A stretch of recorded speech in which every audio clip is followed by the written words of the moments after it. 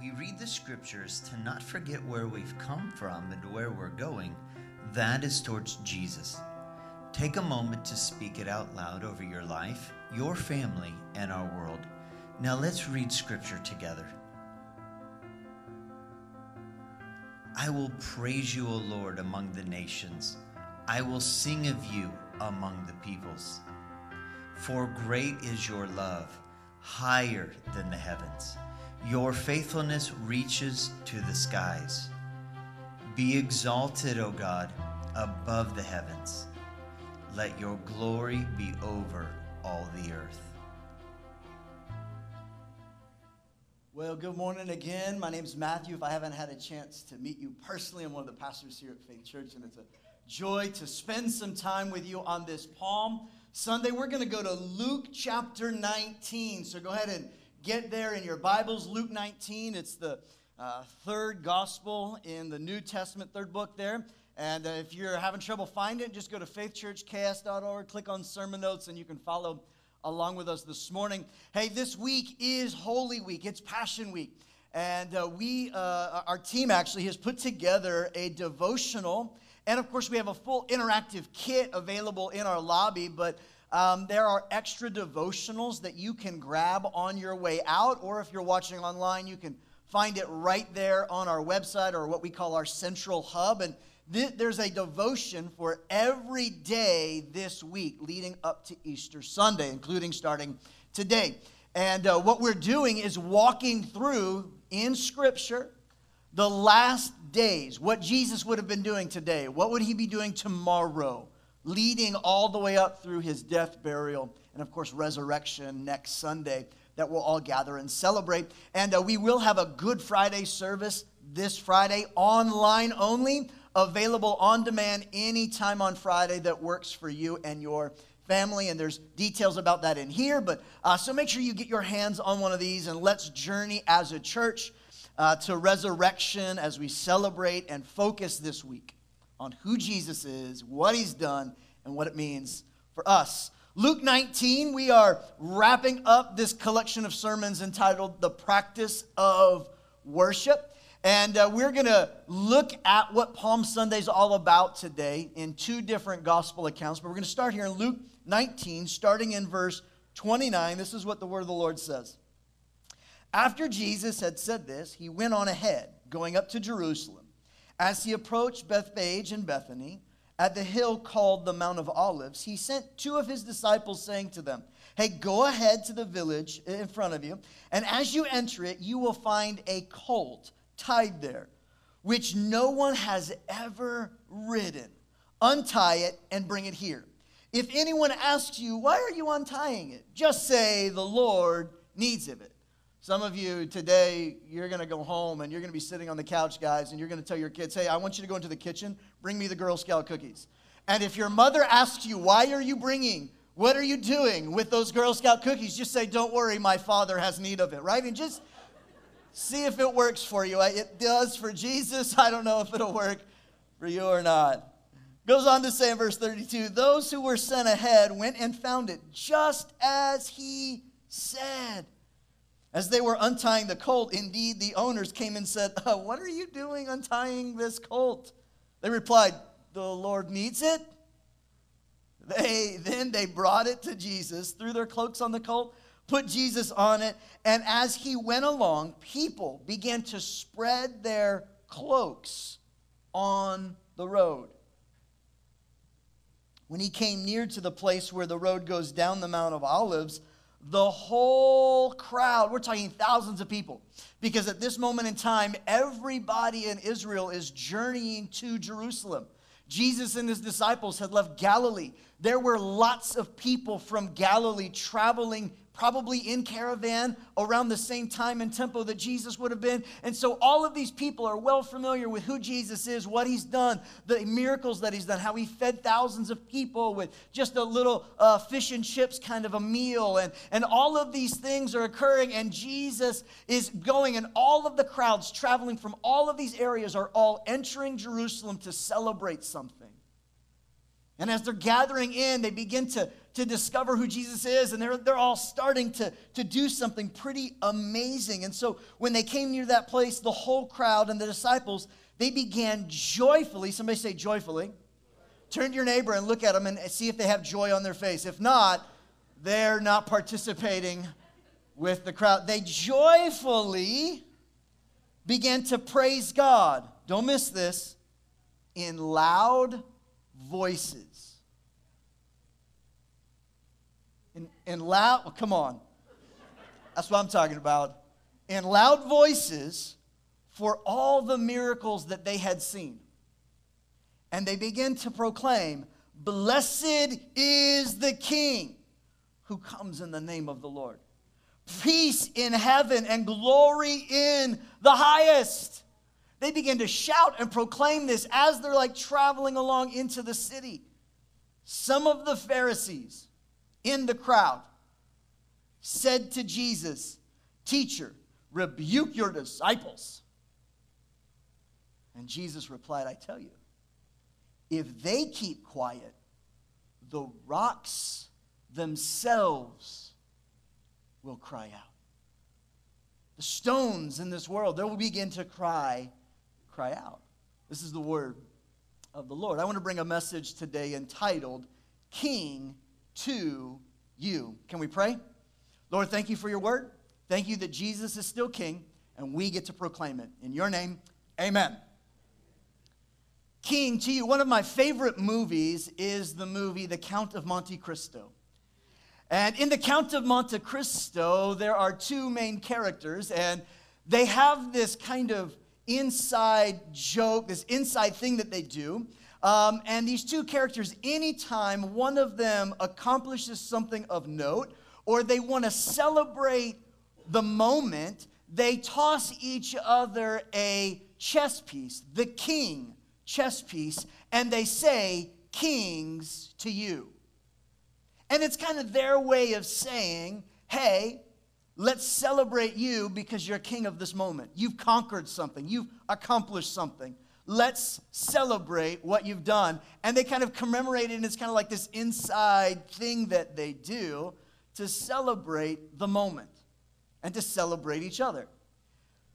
I believe that the practice of worship is celebrating the King. What did we see here as they entered down? They began to cry out in loud voices with lots of enthusiasm, lots of excitement, lots of like Red Bull adrenaline, had their coffee moments. "Blessed is the King who comes in the name of the Lord." Now, this wasn't an uncommon practice for them in their day. Anytime a king would return victorious from battle, the entire town would throw a huge celebration and parade. And they would sing of the exploits and declare what has happened through song, dance, and celebration, celebrating the king as he arrived back into the city. Now, it's true. In this moment, the people were thinking that Jesus was coming to liberate them and to overthrow Caesar. They were looking for a political reason to celebrate. Jesus gave them a spiritual reason to celebrate instead. They wanted to be set free from the control of the Romans, but Jesus said, no, I've come to bring a different kingdom that's going to set you free from the law of sin and death and hell. And so, while they may not have fully understood everything that was happening in that moment, it didn't keep them from celebrating anyways. This would be similar to, imagine the scene a couple years ago in Kansas City when the beloved Kansas City Chiefs returned home victorious in the Super, the one where they showed up and played. Like, some of you are like, too soon, Pastor, too soon. Get it. Remember when they returned home? How many thousands of people before Corona showed up and ruined every celebration we've ever planned for the last year, right? Remember? They filled the streets, flooded the place. Children were on top of grown men trying to get a glimpse as this party bus rolls through town and people are yelling and screaming and going wild for a football team in celebration. A way in which we were commemorating a historic moment. In essence, we were tossing them the chess piece and saying, hey, king to you. Way to go. King of the moment. You are victorious. Some of you are like, yeah, they were all probably drunk too. Well, maybe we need to change the communion that we're using. I'm not sure what we need to do to help us realize that our practice of worship ought to be a celebration fitting a king. Not an earthly king, but the king of the universe. The one who conquers all. I think it's interesting that Jesus didn't stop their worship because they weren't sincere or because they didn't fully understand who he was and why they were celebrating. Every person in the crowd probably had a different reason for celebrating him. And Jesus didn't silence them and say, excuse me, this is inappropriate. You are lavishing way too much love upon me right now. You are shouting way too high. I need you to bring it down. This is a holy place. We don't need to act a fool up in here, up in here.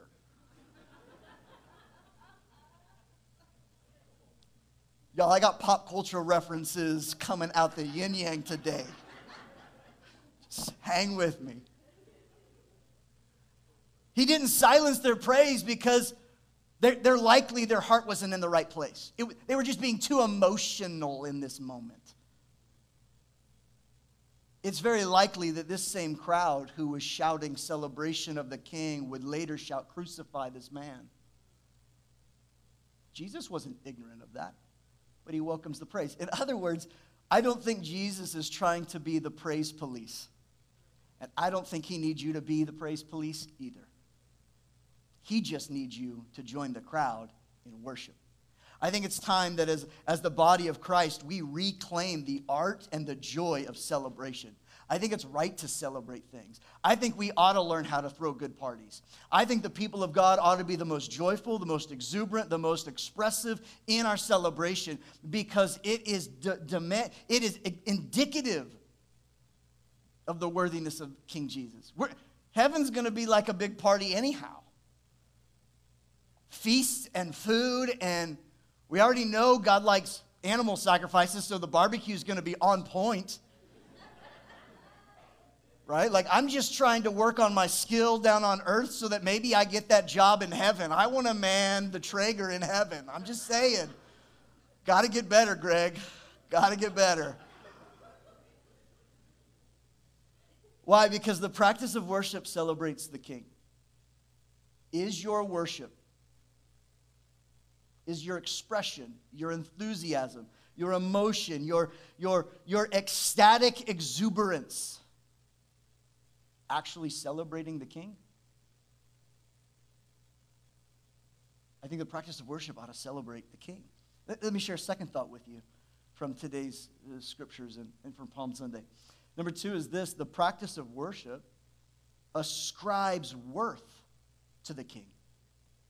It ascribes worth to the King. Friends, God is so worthy of worship. If the human beings he created for the capacity to worship don't do what they were created to do, he will recreate and reanimate an inanimate object like a rock to give him praise because he's that worthy of it. Some of you are like, no, I'm just practicing my rock today, Pastor. I'm just going to sit stone-faced. I'm going to worship like a rock. Well, Jesus said that that's not quite the right worship. Jesus said that it's your mouth opening up, giving him praise, lifting your hands, not arms folded, hands up, kind of just this expression of worship because he's so dadgum worthy of it. He's worthy of it. And whether you give him the praise or not, he's still worthy of it. This is the whole motivation behind why we worship. I've been waiting this entire collection to preach this one message. And it really ought to be like 3 messages, but I'm giving it to you at once, so I hope you're ready to eat. I hope you brought an appetite for the Lord today, because I'm going to give you some stuff that you're going to be gnawing on and to-go bags all week long on this stuff.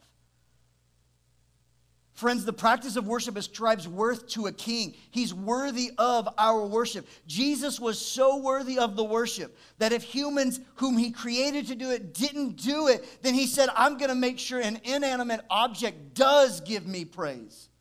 Because it demands, his worth is so amazing and so much worth it that it has to happen. Worship will occur. I just say we participate in it because he's worthy of it.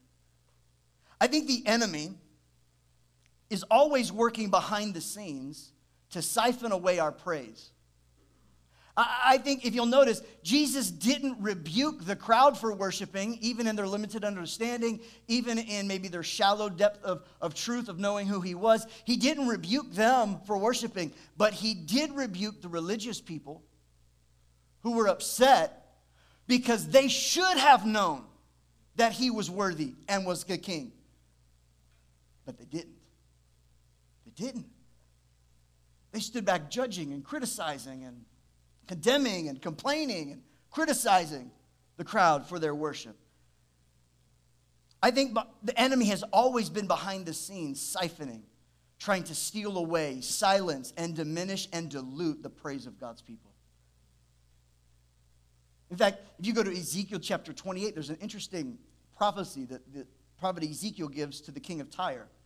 And it's an interesting prophecy because he's speaking to a person, but he's actually talking about something else.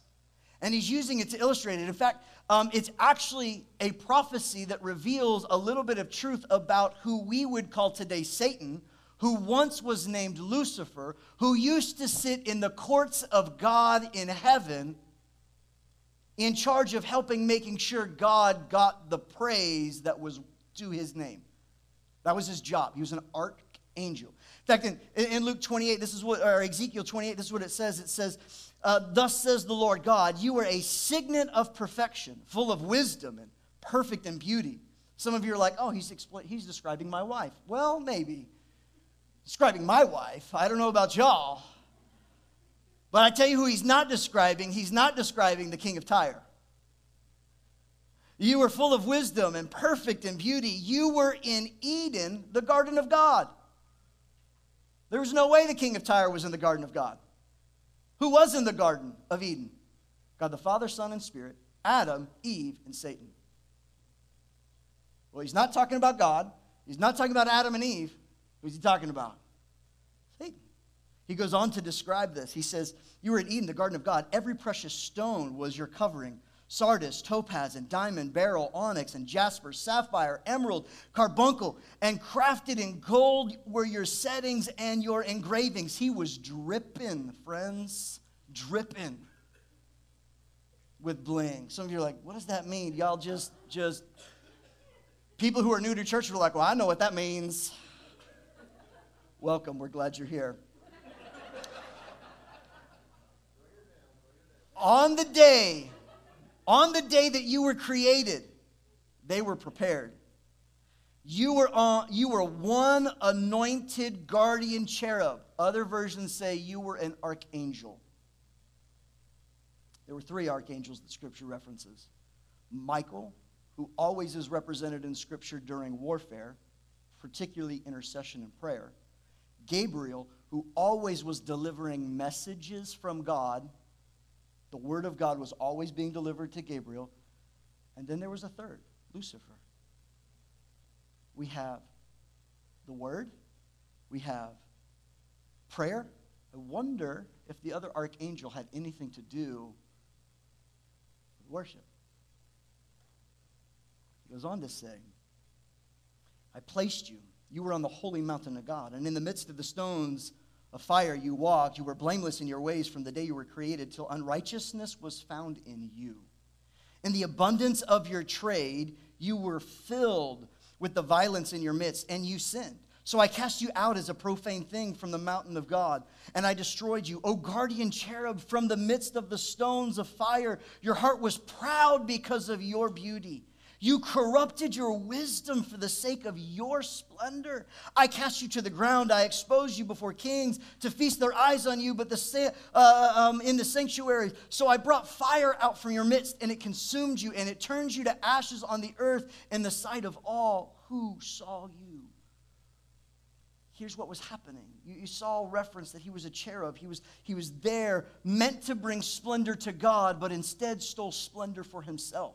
And it references this abundance of your trading. Another version says, through the merchandising of your ways, it was unrighteous the way he did it. What does that mean? Well, let's say, here's what it means. Let's say you own a store. I run the cash register at your store. Somebody buys an item. The item costs $3. They give me, the person running the register, $3. I take 2, place it in the register. I take 1 and put it in my pocket for myself. That's merchandising. That's unrighteous trading.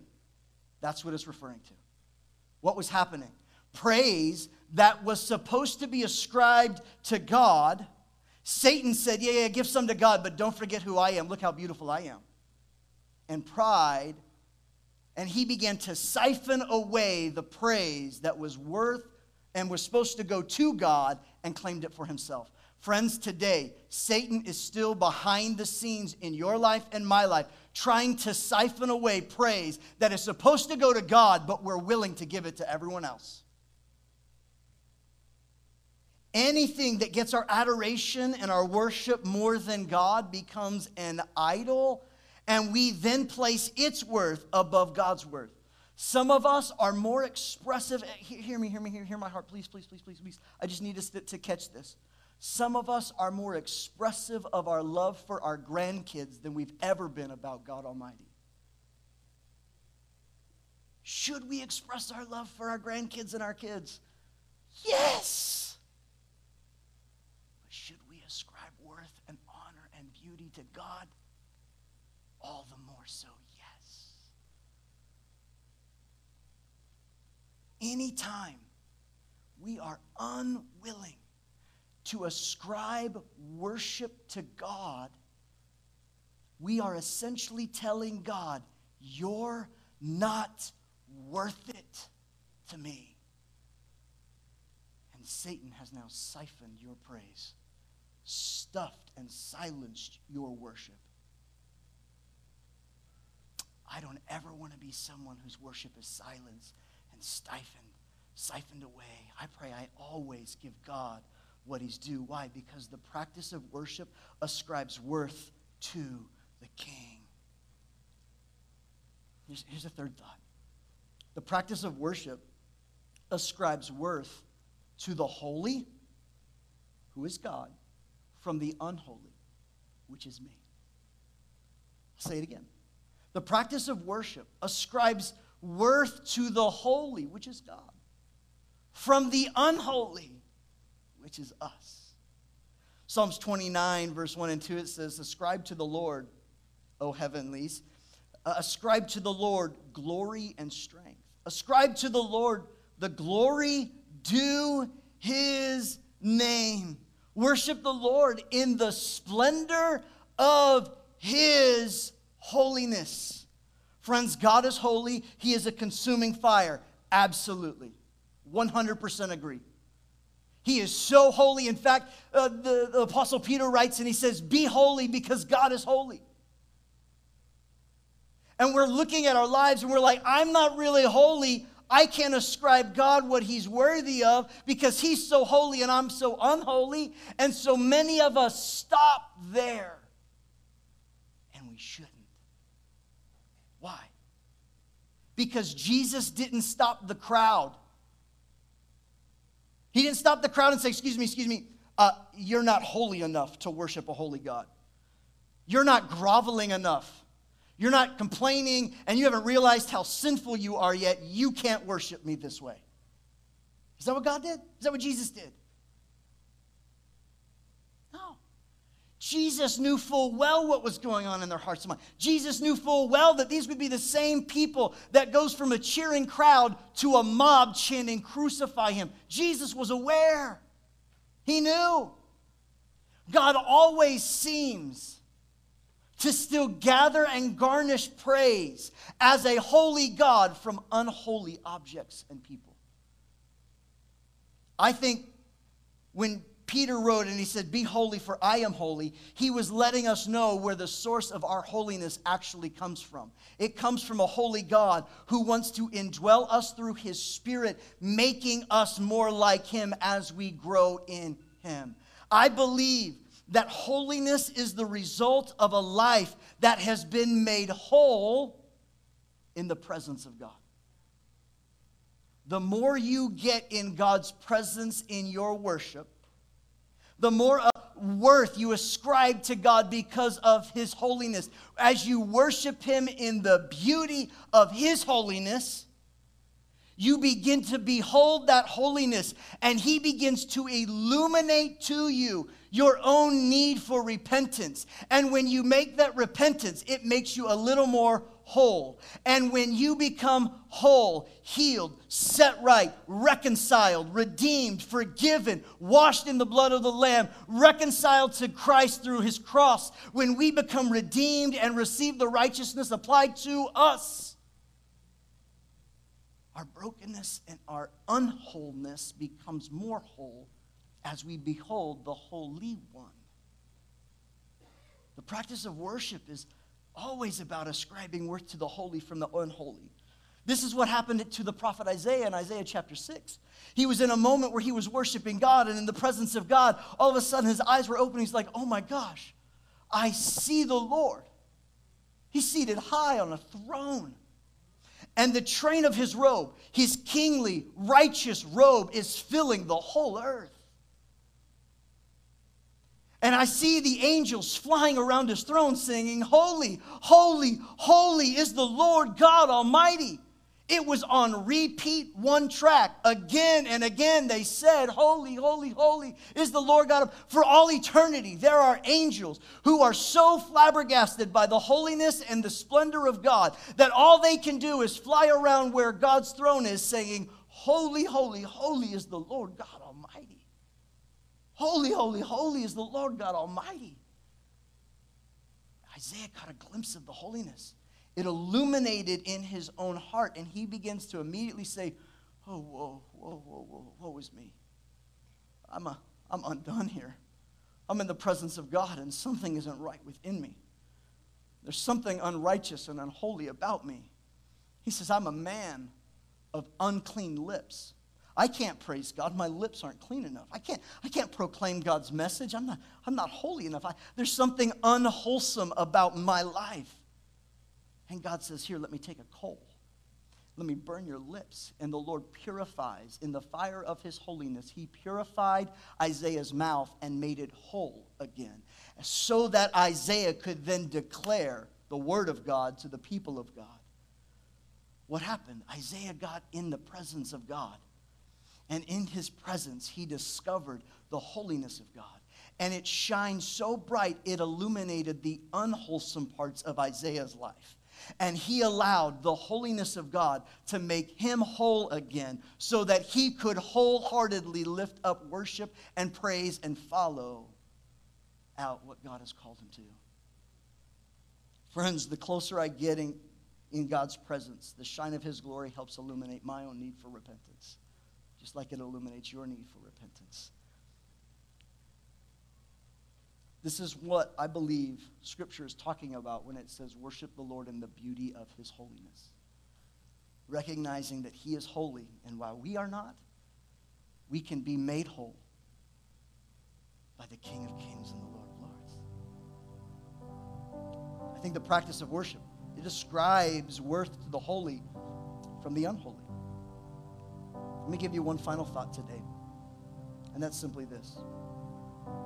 The practice of worship proclaims the gospel of grace.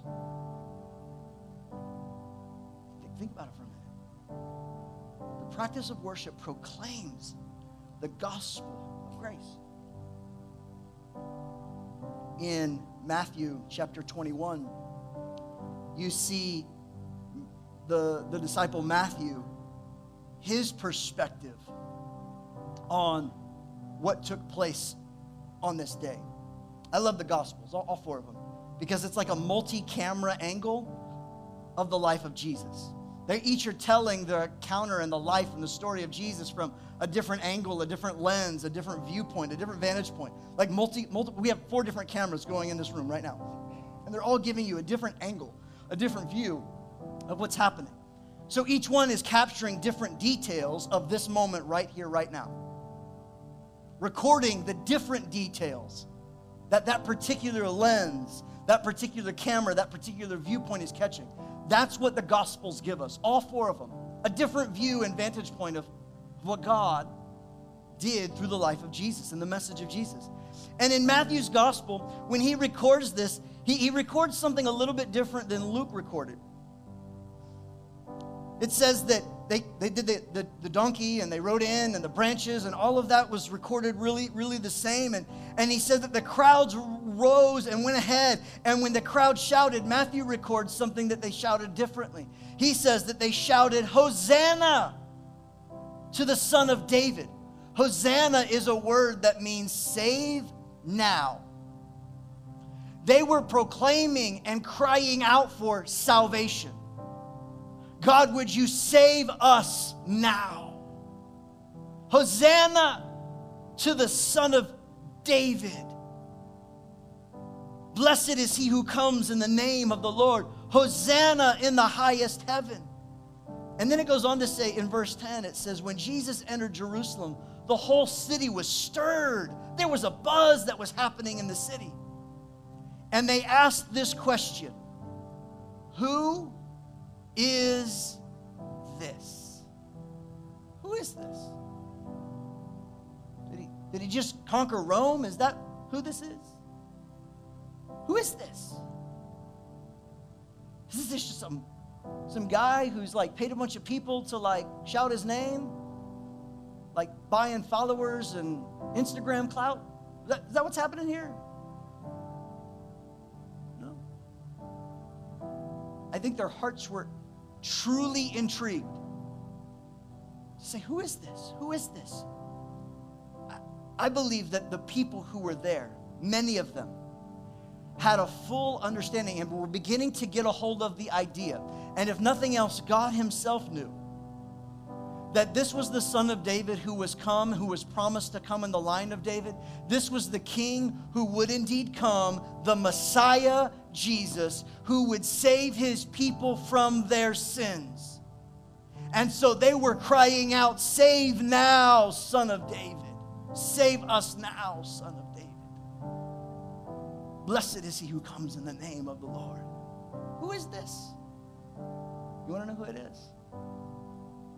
It's the man who came to bring grace and forgiveness and hope and restoration and reconcile a broken people separated in their sin to a holy God and unite them together again in relationship so that those who were far from God can be brought close to God. This is the message of grace.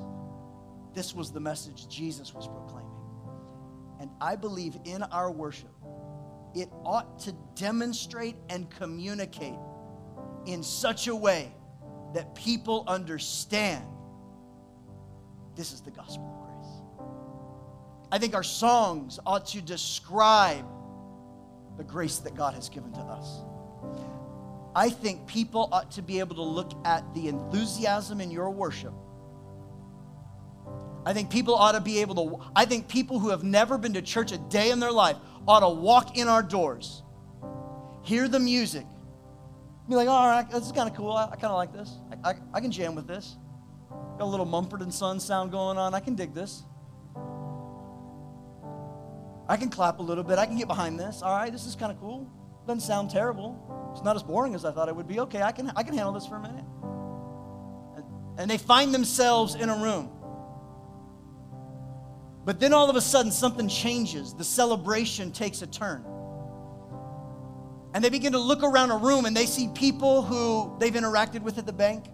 They look around and they see people who have been shopping at Walmart. They look around and remember, that's that one parent who was yelling really loud at the ref because of that one thing in their kid's game.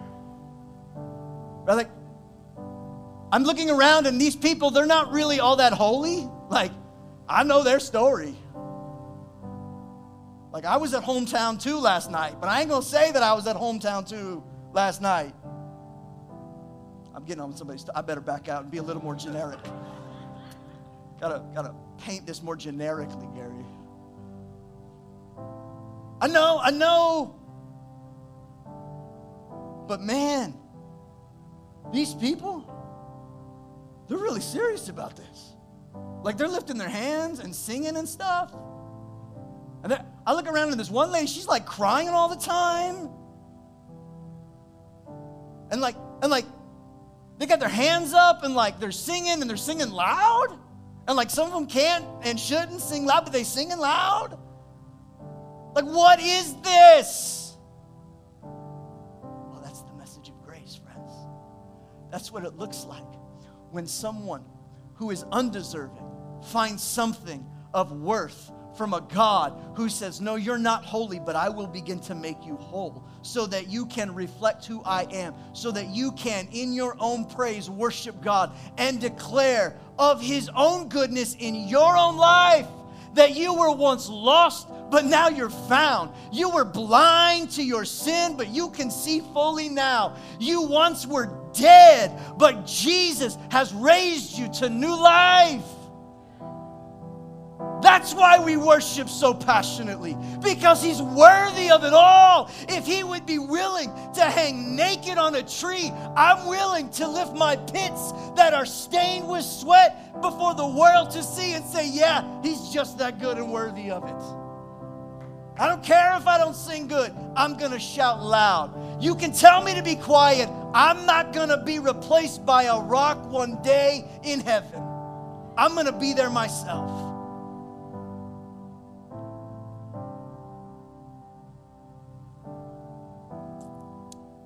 One day my kids, each of them in their own way, have asked me, Dad, why do you worship? Why do you sing? Why do you lift your hands? And I have an opportunity to tell them, one day, your dad was way more self-centered than he is now. One day, your dad was really good at lying and manipulating people. One day, long ago, your dad wasn't really all that good of a person.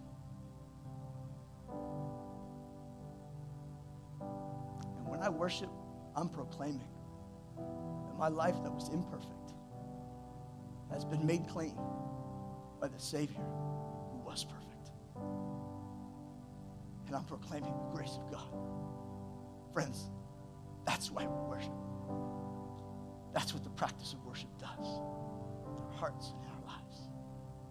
This is why we come to the table every week. We grab the elements, we grab the bread, and we grab the juice.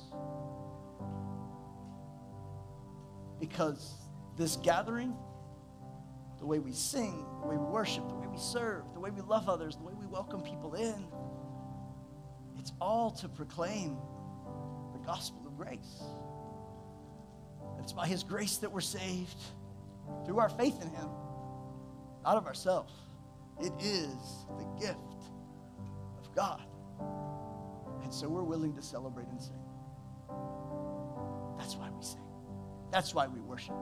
And that's why we will continue to practice a way of worship in this place and continue to disciple people in the way of Jesus in such a way that we realize our worship ought to be expressive. Our worship ought to be enthusiastic. Our worship, it ought to have a little passion that causes people to be like, man, they really mean this junk. Yeah, we really do. We really do. Because he's worthy of it all.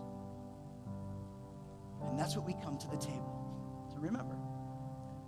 That's what we come to the table to find ourselves. This week, on a real practical note, one way you can begin to practice this and remind yourself of why you worship, I want you to take a minute this week and write down 10 reasons that God the Father, Son, and Spirit are worthy and deserving of your personal worship. Just write down 10. You'll find them. Once you get started, they'll be a lot easier. 10 reasons why God's worth your worship. And it'll help us get in the right mind to worship him as a risen Savior come Sunday.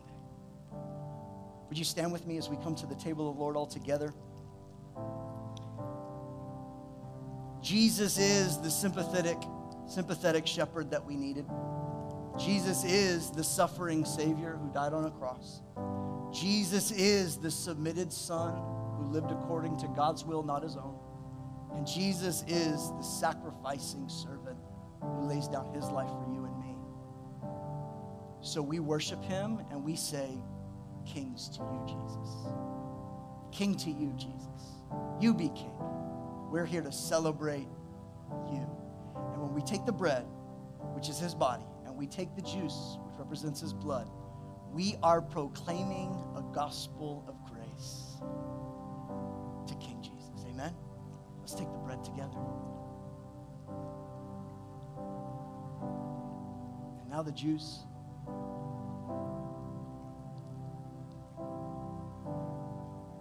Father, today, as we have come to the table, all of us in our own various paths and ways that led us to this moment, each of us with our own story and history, but all of us in some way able to stand here today simply because of your grace. And so, Lord, may we live lives and express worship in a way that would declare and celebrate you as King, that would give you the worth and holiness that you're due, even though we're unholy. And may it be something that allows us to celebrate you and the gospel of grace in full view in our lives. Jesus, be honored. As we celebrate Easter this week, as we celebrate the journey to the cross, God, would you be the center of our lives as we celebrate you as King. Lord, I pray that this week, you would be close to us as we begin to write out the things and the reasons why we worship and celebrate you, why you're worthy of it to us. Lord, would you meet us in that moment? And would you help us take another step in expressing our love and adoration this week to you? Now, Lord, I pray a blessing over your people. Would you bless them and keep them? Would you make your face shine on them and be gracious to them? May the Lord lift his countenance towards you and give you peace. In the name of the Father, Son, and Holy Spirit. And all God's people said, amen. Hey, friends and family, I hope today's message was life-giving for you. I want to ask you to take a next step and go ahead and click the subscribe button so you never miss another chance to have an encounter with God. And while you're at it, take another step and share it with a friend. Maybe post it on your social network or text a coworker the link. And when you do that, you are partnering and get to be a part of seeing faith come to life in them. Hey, if Faith Church has made an impact in your life, if these messages are helping you gain traction in your faith, would you consider partnering with us financially? When you do that, it helps us widen our reach so that more people can have an encounter with the real Jesus. You can find information and ways to give on our central hub, faithchurchks.org. If you live in the Southeast Kansas region, we'd love to see you in person at one of our Sunday services. You can find those times on our hub as well, faithchurchks.org. Hey, remember this, God is for you and we love you.